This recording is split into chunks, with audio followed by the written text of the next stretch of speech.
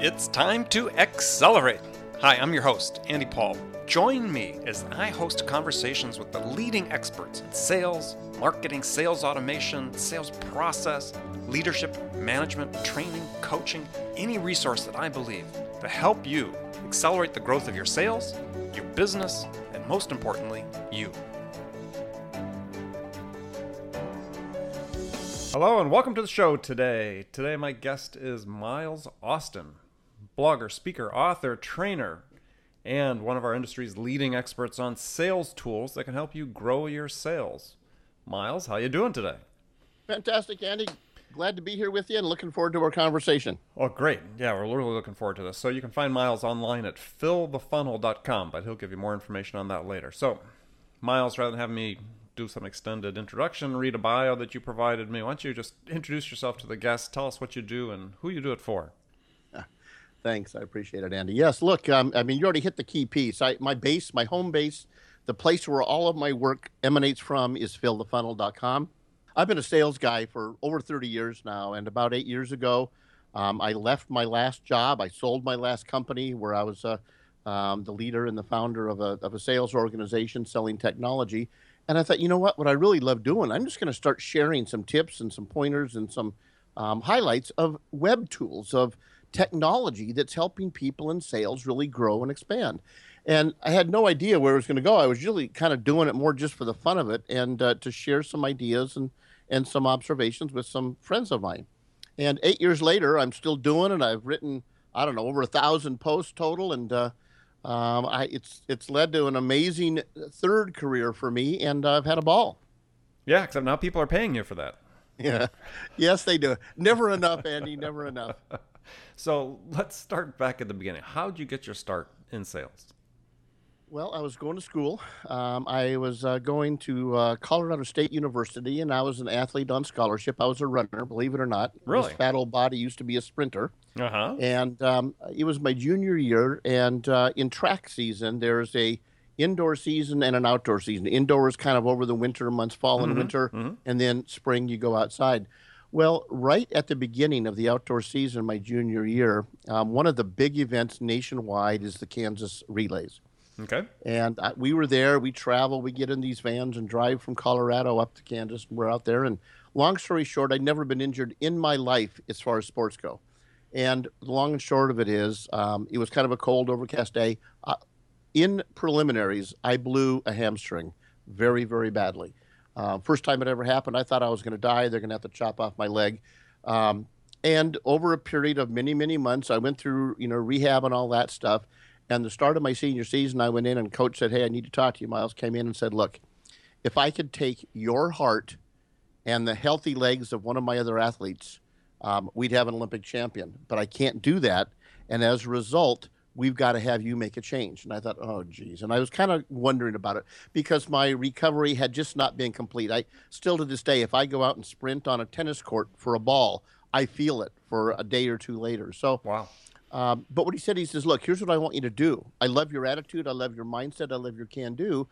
I'm going to keep you on scholarship, but I need you to coach not only all of your peers in sprinting and all that, but I also have a summer program, a spring program for young kids in the community. This is in Fort Collins, Colorado. Would you be willing to do that? And I went from despair thinking, man alive, I wanted to do this for a career for a while, to thinking, you know what? I also want to be a coach. I also want to be a teacher. And so I jumped into that. And so that got me through my senior year. But during that time, I was also working at a restaurant in Fort Collins. And I kept watching different people as I observed. And the people that I kept thinking, man, I want to be like Mike, if you will, were these guys and gals. But they came in in those days in a three-piece suit, whining and dining different individuals or couples over and over again, sometimes 2 and even 3 times in a day, a lunch, maybe an early dinner and a late dinner. And they always had pens on the... So was it the food or the business that attracted you? It was the business. I mean, I was serving these people, but I kept thinking, man, these guys look sharp. There's always, pens on the table. They're signing official looking contracts and stuff. And I'd get to listen in to some of the conversation. I'd never owned a home in my life at that point. I had no idea what was going on, but these guys were real estate people, and they were some of the top realtors in the market. And then what started to happen, I'd look out the window, I'd kind of follow them discreetly out the door, and they're pulling away in these new Caddies and these new Lincolns, and once in a while a BMW or a Mercedes. And I thought, I want to do that. That looks like what I think business should be like, and I want to be like that. So I got my license, got involved, got out of school, was already working, got my real estate license, had my broker's license within a year, started my own company about 6 months after that, and had a grand old time. And by the way, it was at that point, the third year into my real estate career, when someone accidentally gave me access to a little typewriter looking device with a couple couplers for ear cups on the top, which was called a Texas Instruments Silent 700. And what it was a terminal that you'd put your handset for the old-fashioned phone into, and you'd hit a button, and you got that old, and it would dial and connect in to a brand new early stage service called Electronic Multiple Listings. And I was involved in Fort Collins. I happened to, at that time, to be serving, because I was a political science major, so I love that kind of thing. I was involved as the chairman of the Multiple Listing Service, which up till then had basically been a fat paper book that we got every week with all the new listings and the price changes and all that. Well, I watched this and I played with this, and it blew my mind. I remember sitting in my room at home late at night doing research and playing with this thing and thinking, this literally, I could run the world from this little terminal. I didn't know what a computer was. I never coded in my life. So from there, I started using it, and my business did triple or more what it had ever done in the past. And people started to come to me and say, what are you doing? Well, we were a pilot for this program with McGraw-Hill at the time. We were the first board in Fort Collins that had this. And people say, you got to show me this. What is it? So I'd get them signed up, and I didn't get paid or anything for it, but I was just enthusiastic about this technology to help me sell more and serve our clients. So from there, I started getting invitations. The next thing you know, I had people in other board of realtors in the Colorado saying, can you come to our board and speak to us and tell us what this new technology is about and what we should be aware of? So I started doing that. And then I made it to a couple national NAR conventions. National Association of Realtors.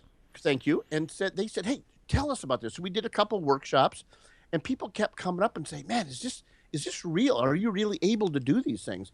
And I think what I learned there was two things. Technology is a powerhouse if you learn how to use it and really understand how to use the technology. And secondarily, most people are afraid of technology, and as a result will follow the curve rather than lead the curve. And that realization helped me throughout. But what it also did, it showed me, look, I got to get it. Now these computers started to come on board, the early Commodore 64s, and then later computers, and even Radio Shack computers before. And I started playing with them as a hobby. But I started realizing I can't just run my company from this and my business from this. I could run the world from these little spreadsheet kind of things. And I remember the day when I was introduced to a program that was loaded on my little computer via a tape deck, and it was a mail merge program. So a word processor with mail merge from a database of customers, or in my case, people that lived in a certain neighborhood we called a farm area. And I hit the button, and it made custom letters for like 200 people, addressed to them personally, had their own unique, their mailing address and all that. And I was sold. I thought, wow, this will literally change my life. And it has, because ever since then, I ended up leaving the real estate business, selling my brokerage, closing our offices, moved to Seattle because I heard that there was a lot of technology up here. And I really loved the market. I'd been up here a couple times on vacation. And I kept hearing about this little company that was just in the very early days called Microsoft. Well, I wasn't smart enough or well educated enough to get a job there, because this was for the really big head Todd kind of people, right? Right.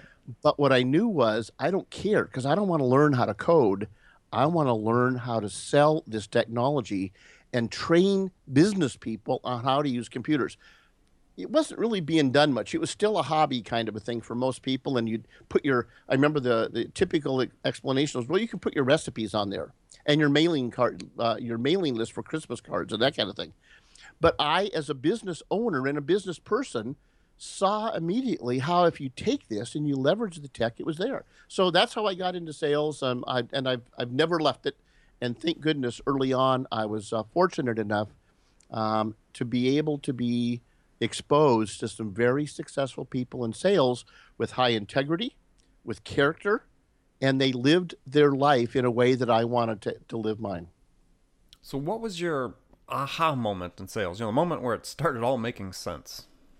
Wow, probably the first real estate commission I got. Mm-hmm. I think when I sat there in a room and watched and I remember my first sale was actually I had sold a home. I wasn't the listing agent. So back in those days, the listing agent and the owners of the house and me as the selling agent and the buyers all sat in a room at a bank or a title company. We closed the deal, right? And I remember watching the relief and the release from the buyers as they signed the papers that they now sold their home so they could move on to whatever it was they did. But they had achieved their goal through my efforts. Mm-hmm. And then I watched the joy, the sheer unbelievable joy of the people that I helped buy this house. And in this case, it was their first home. I remember specifically, it was a very young couple, recently married. He was an engineer at HP in Loveland, Colorado, and she worked at HP in some other function. I don't remember what it was. I don't think she was an engineer, but I'm not sure about that. And it literally, I mean, they were giddy for weeks and months after that. I'd get a call or I'd stop by and say, hey, how are things going? And I'd get hugs and high fives, and they were just ecstatic. And I thought, wow, I got paid a nice chunk of money. And look at the joy that I brought to people because I did a good job. And that's not, relegated purely to selling somebody a home. I mean, even in the business to business space. I mean, if you solve a problem for somebody and you make their life better in some dimension, they're going to be happy. Absolutely. I would tell you that the biggest paychecks I've had over the years, and I've been really blessed and lucky in my career, there's never been a check that was greater in payment than the smiles and the joy that comes from doing something that will make a big impact on the recipient's life. I truly say that with all sincerity. It just makes my day when someone goes, damn it, I love what you've done for me. Right. And I think that too often sellers sort of overlook this fact that, yeah, you might be selling to a company, but it's individuals that are going to benefit from this. There's an individual making the decision that is the one that, it could be the business owner, it could be, a C-level person, it could just be a functional manager that's responsible for that. You make their life better, you make them more successful, you're doing your job. Absolutely. Well, look, I'm a big believer. I think most people, especially in business, have a list, a to-do list that's on their desk or on their phone or in the old days in their little journal they had every day, but they are reminded of it all the time. And even as a buyer, buyers have a list of things they got to get accomplished. And I have yet to meet a buyer that doesn't want to buy something. And I've learned over the years, these people aren't there to make my life miserable.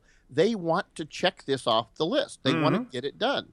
My job is to help answer the questions, give them the comfort, understand what they're trying to do, and guide them and make it easy to make the decision so they can take this item off of their to-do list. Right. No, I agree 100%. I mean, that's something I write about in my books is it's not more complicated than that, right? Yeah. Buyers really are just isn't. trying to accomplish a job. If you can make them successful, for everybody listening, if you can make your customers successful, then you'll be successful as well. Absolutely. And what's fun is if you have the chance, because a lot of times in my career, it was B2B sales and usually larger companies, and it was technology most of my career. And most times I wasn't able to meet down to the end user level who would be the recipient of what we just sold, the technology or the solution. But sometimes I was able to. And to listen to the before and the after stories, again, it just made you smile. It's like, damn, I've got a good solution here. This really is working to help people. All right, we're going to take a short break now. We'll be back after the break with Miles Austin, share with us more of his stories about how to amp up your business with technology. Hi, this is Andy. Connect and Sell is used by sales reps at nearly 1,000 companies, including hundreds of technology startups and several Fortune 500 companies, to overcome the challenges of getting prospects on the phone. Companies using Connect and Sell grow their revenues faster by enabling their sales reps to have more sales conversations in 90 minutes than they could otherwise achieve in an entire week. Connect and Sell can be deployed directly to your sales reps, or you can take advantage of their outbound on-demand service, which delivers qualified prospect meetings scheduled directly on your sales reps' calendars. Visit connectandsell.com to learn more about how Connect and Sell can start filling your pipeline today. All right, we're back with our guest, Miles Austin. So, Miles, we were just talking about helping make our customers successful. So let's change the nature of the debate or the discussion a little bit here. Is you led some major sales teams at some pretty big companies like Dell during some of their go-go periods. I mean, what did you learn about scaling a sales organization and scaling it quickly during your experiences there? Well, I look back, I got goosebumps when you said that, because I would tell you, when I went to Dell, it was in the early days, and they were just starting to really go nuts. And I went to Dell to run the inside sales team for large corporate accounts. I'd never done inside sales. I always looked at and viewed inside sales as kind of a training ground for real salespeople who were on the outside. They were the outbound people, right? Right. And again, a lot has changed since then. This has been many years ago now. But what I learned pretty quickly is if I go in with a closed mind, I'm going to fail pretty darn quickly, because what I started to realize was open my mind and observe and learn from my team, as well as me sharing my experience, etc., with them. And what I came to realize was the power of a focused, concentrated sales effort without too many distractions. So let me use an example, right? I came from companies where we were selling HP and IBM and Compaq and you name it, and we're all over the map. We're selling servers and desktops and laptops and whatever it was, we were selling it, routers and all that. When I got to Dell, Dell had two basic product lines. They had a consumer line and a business line, and the business line was called Optiplex. Right. In Optiplex, all I had to sell was one desktop and then some few variations on configuration and one laptop. That was it. Well, they didn't want to spoil you. Well, you know what's funny? I thought, man, this is nuts. How are you going to? But here's what was really fun is I was there. I was fortunate enough to be there when Dell decided to go into the server business, right? And I was Mr. Cool. I kind of puffed out my chest. I said, look, guys, I came from the channel. Let me make it really clear. We're not going to have success here because we don't have system engineers. You need technical people to sell these things. And then I sat back. I said, but I want to see how we do, right? Well, here's what I learned. Relationship wins out every time in a sales endeavor compared to those that don't have it. Pretty powerful for me, because what I saw was individuals with no technical background, but had developed over a period of months or even years with some of our reps there at the time, had developed a level of trust and a relationship where the company trusted what the sales rep was presenting and knew that whatever happened, they would be taken care of. So it was enough to get in the door. I mean, you're a brand new offering compared to these other guys. That trust, that relationship was the door opener. Absolutely. And I watched with amazement as, Mr. This will never work because you don't have system engineers on every call and it has to be whiteboarded out and all that. I watched literally within that first year, we went from selling a server to someone as kind of a trial and just test it out and see what you think. And if you don't like it, send it back, to selling pallets and pallets of servers to people. I remember one of our big customers at the time was NASDAQ during the NASDAQ boom years, and stock splits and all the crazy stuff that was going. And I was just dazzled. And I got to tell you, honestly, with all respect to the individual rep, she had no clue what I/O was or any of the other basic activities for servers. Didn't matter. She understood and made the customer, gave them availability to anything and everything that they had questions to. And the trust with the company, as large and as significant and as important as NASDAQ, was willing to put that trust in an individual salesperson, plus the company behind it had done well for them over the years, right? Sure. I mean, they had earned that, but that rep was unbelievably crucial. So I think I learned from that is two things. I learned is don't ever underestimate whatever your role is within an organization, specifically a sales organization. And I left with a very deep respect for inside salespeople because I realized in many cases that can be your only contact with the customer. And it allowed Dell to scale to your original question because now I wasn't in a car with the sales rep making 4 or 5 calls a day in person. I could make 30 or 40 calls in a day and never leave the comfort of my desk and be much more effective and have all the technology for measurement and monitoring and everything else as it developed. So I'm going to go back and explore a couple of points you had brought up before. One is you talked about keeping an open mind. Mm-hmm. Because I think this is a big thing. Because I've written about this recently about the biases, the built-in biases that salespeople have, and it's true in numerous professions. The example I gave in the blog post was my wife is a medical educator, and they teach prospective doctors that they have studies have shown they have up to 125 biases the doctors have to work through in order to arrive at a diagnosis, right? Yep. So how do you train people to have an open mind? I mean, you're talking to a salesperson or you're a sales manager in charge of a sales team. How do you do that? Well, two things. I think mentoring is something that I've always benefited from. And I'm convinced that the easiest way to demonstrate this power is experience. When you get older, this all becomes pretty darn clear to us, right? Mm-hmm. But I think that ability to take someone who's new, who really is early in their sales career, and mentor, bring them a partner, a mentor.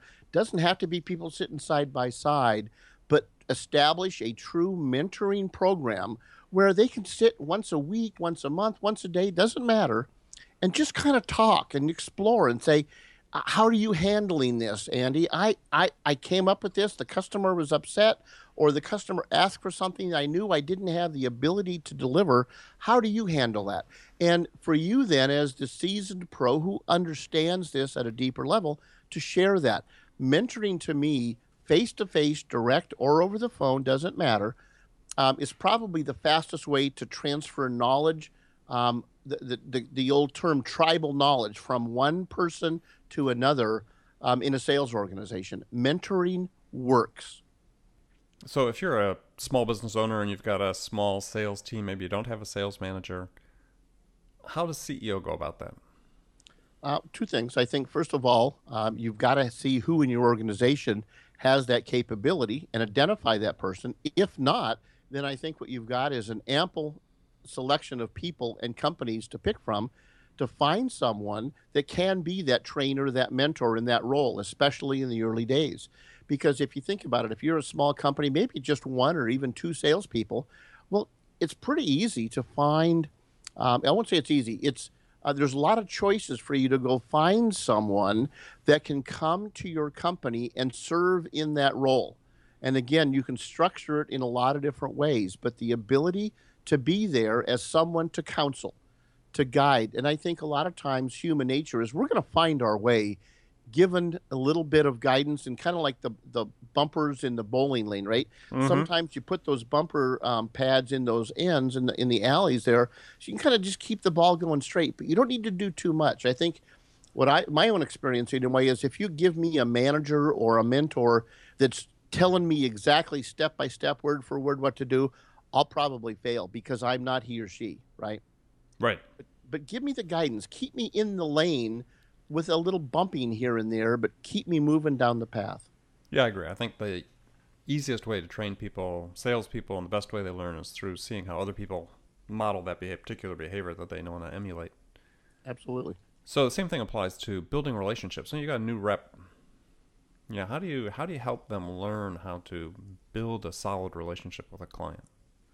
To me, I would tell you that the most valuable sales skill I've ever been taught is how to listen. Every time I talk, I'm at jeopardy of talking myself out of a sale. And look, I speak for a living, right? I make a living talking. So that's kind of scary to admit, but the truth is I do. If my mouth is open, the odds of me closing a sale successfully go down. Mm-hmm. When my mouth is closed and both ears and a pen in my hand or some way to remember and capture sincere feedback from a client and just their own sharing of what they're dealing with and what their challenges are, whatever it might be, product specific or solution specific or general, the more I can listen, the more successful I will be in a sales role. Couldn't agree more. I think it's a great lesson for everybody out there that's listening to this is, well, not being redundant, they need to learn how to listen, right?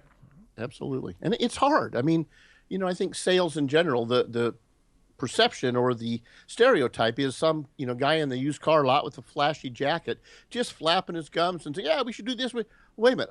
I was just going to ask directions to the gas station. Well, no, you should buy this and that. No, that's not what I'm even here for. So it is important. Right. And I think part of that comes from salespeople, if they're uncertain about what they should say, they're trying to guess at what the customer wants to hear. And that's what causes a lot of that, to my mind, that's what causes a lot of that unnecessary talking. Yep. Right? So to your point, you don't have to worry about that if you just ask a question and listen. Then you never have to worry about what you need to talk about. I remember an early day sales trainer in my real estate days. One of the training events I went to, the seminars, was when you ask a question, shut up. Because the first person that talks after you've asked the question loses. And I thought, okay, well, and obviously today losing doesn't mean it's bad for them, but if you ask a question, the next person that talks loses. Mm-hmm. And many times I'll think, okay, and it's hard sometimes when you ask a question, general or specific to making a sale, and you're quiet, it could seem like 5 minutes of dead silence. And really, it's only probably 5 or 6 seconds, because what I learned is if it's uncomfortable for me, it's probably uncomfortable for them. Right. Yeah. I mean, I think for young salespeople, they hate a vacuum, right? So there's a temptation to want to be able to fill in the vacuum by saying something, which is the wrong response. If you ask a question, to your point, the first person to talk has to be the customer. Yep.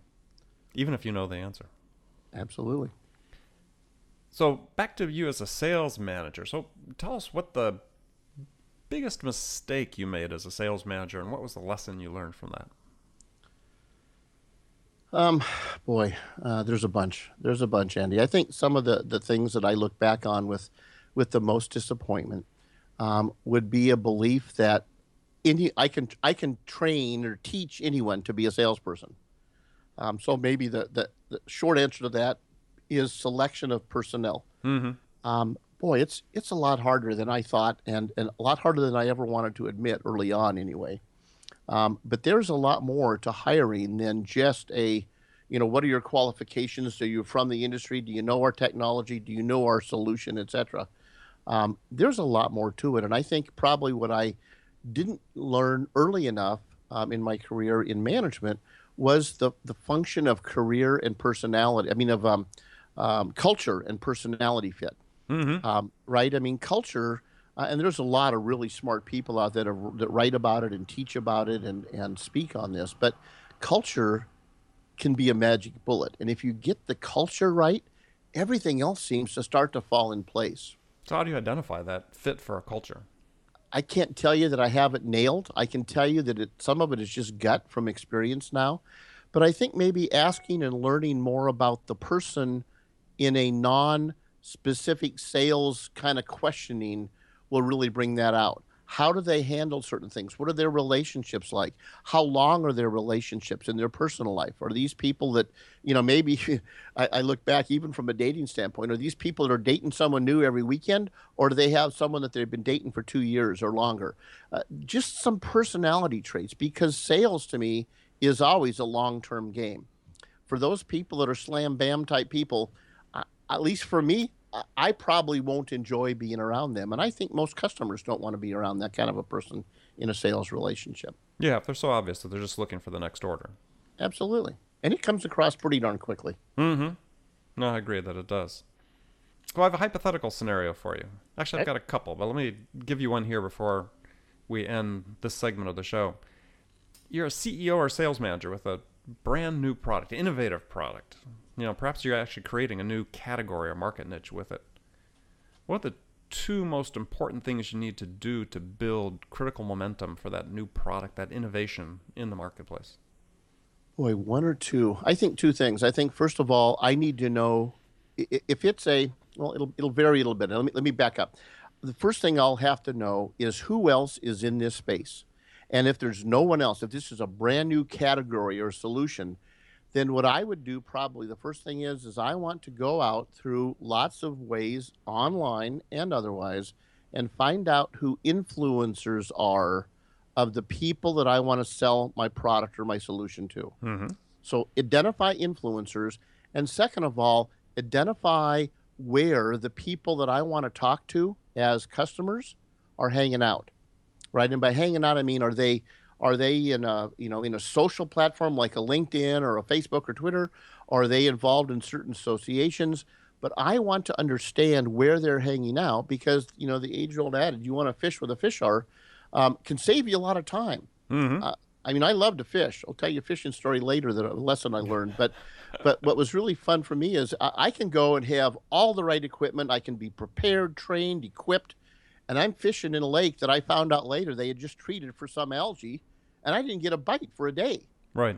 And at the end of the day, some old guy said, "By the way, how you doing?" I said, "I didn't get a bite." And he kind of said, "Hey, come here a minute." He walked me over a little bit and pointed to a sign that said, "No fishing allowed. We just treated blah, blah, blah." And I thought, once again, I'm all ready to go. I jumped in. I didn't do my homework. I didn't identify if my customers are in that pond, if you will, in that lake. I wasted a lot of time. So to summarize, one is find out who the influencers are that your potential customers pay attention to. Mm-hmm. And so there's people that you want to go then and talk to and help educate them about your product or your new product or service, so they can in turn educate your customer. They're trusted advisors to your customers. That's a great one. And then the second one is find out where your customers are hanging out online or at trade shows or associations, and approach them, try to intersect with them somewhere in their lives when they're interacting online or in those associations. I would agree. I think those two are there because, in my opinion, again, I'm a sales guy. I'm always looking. If there's an easier shortcut to do it, I want to explore it. And I think the easiest sale, I think most of us would agree, is a sale from a referral or a recommendation, right? And with the advent and the explosion of social media, that's becoming more and more prominent. Some studies say between 47 and 67% of us will buy a product based on a recommendation of a friend or someone we respect. So, they don't even have to say, go sell that product for me as an influencer. They just need to talk about it and endorse or just say, you know what, this is something you guys should check out. That plays wonders, especially in the startup when no one knows what your product or service is. Hi, this is Andy. You just listened to part 1 of my conversation with Miles Austin. Part 2 is going to be available on October 21st. If you want to make sure you don't miss it, go to iTunes, subscribe to this podcast. You'll not only be notified about that conversation, but all the other amazing conversations we're having with incredible experts that can give you information to help you amp up and accelerate your business. So until next time, this is Andy Paul. Good selling, everyone.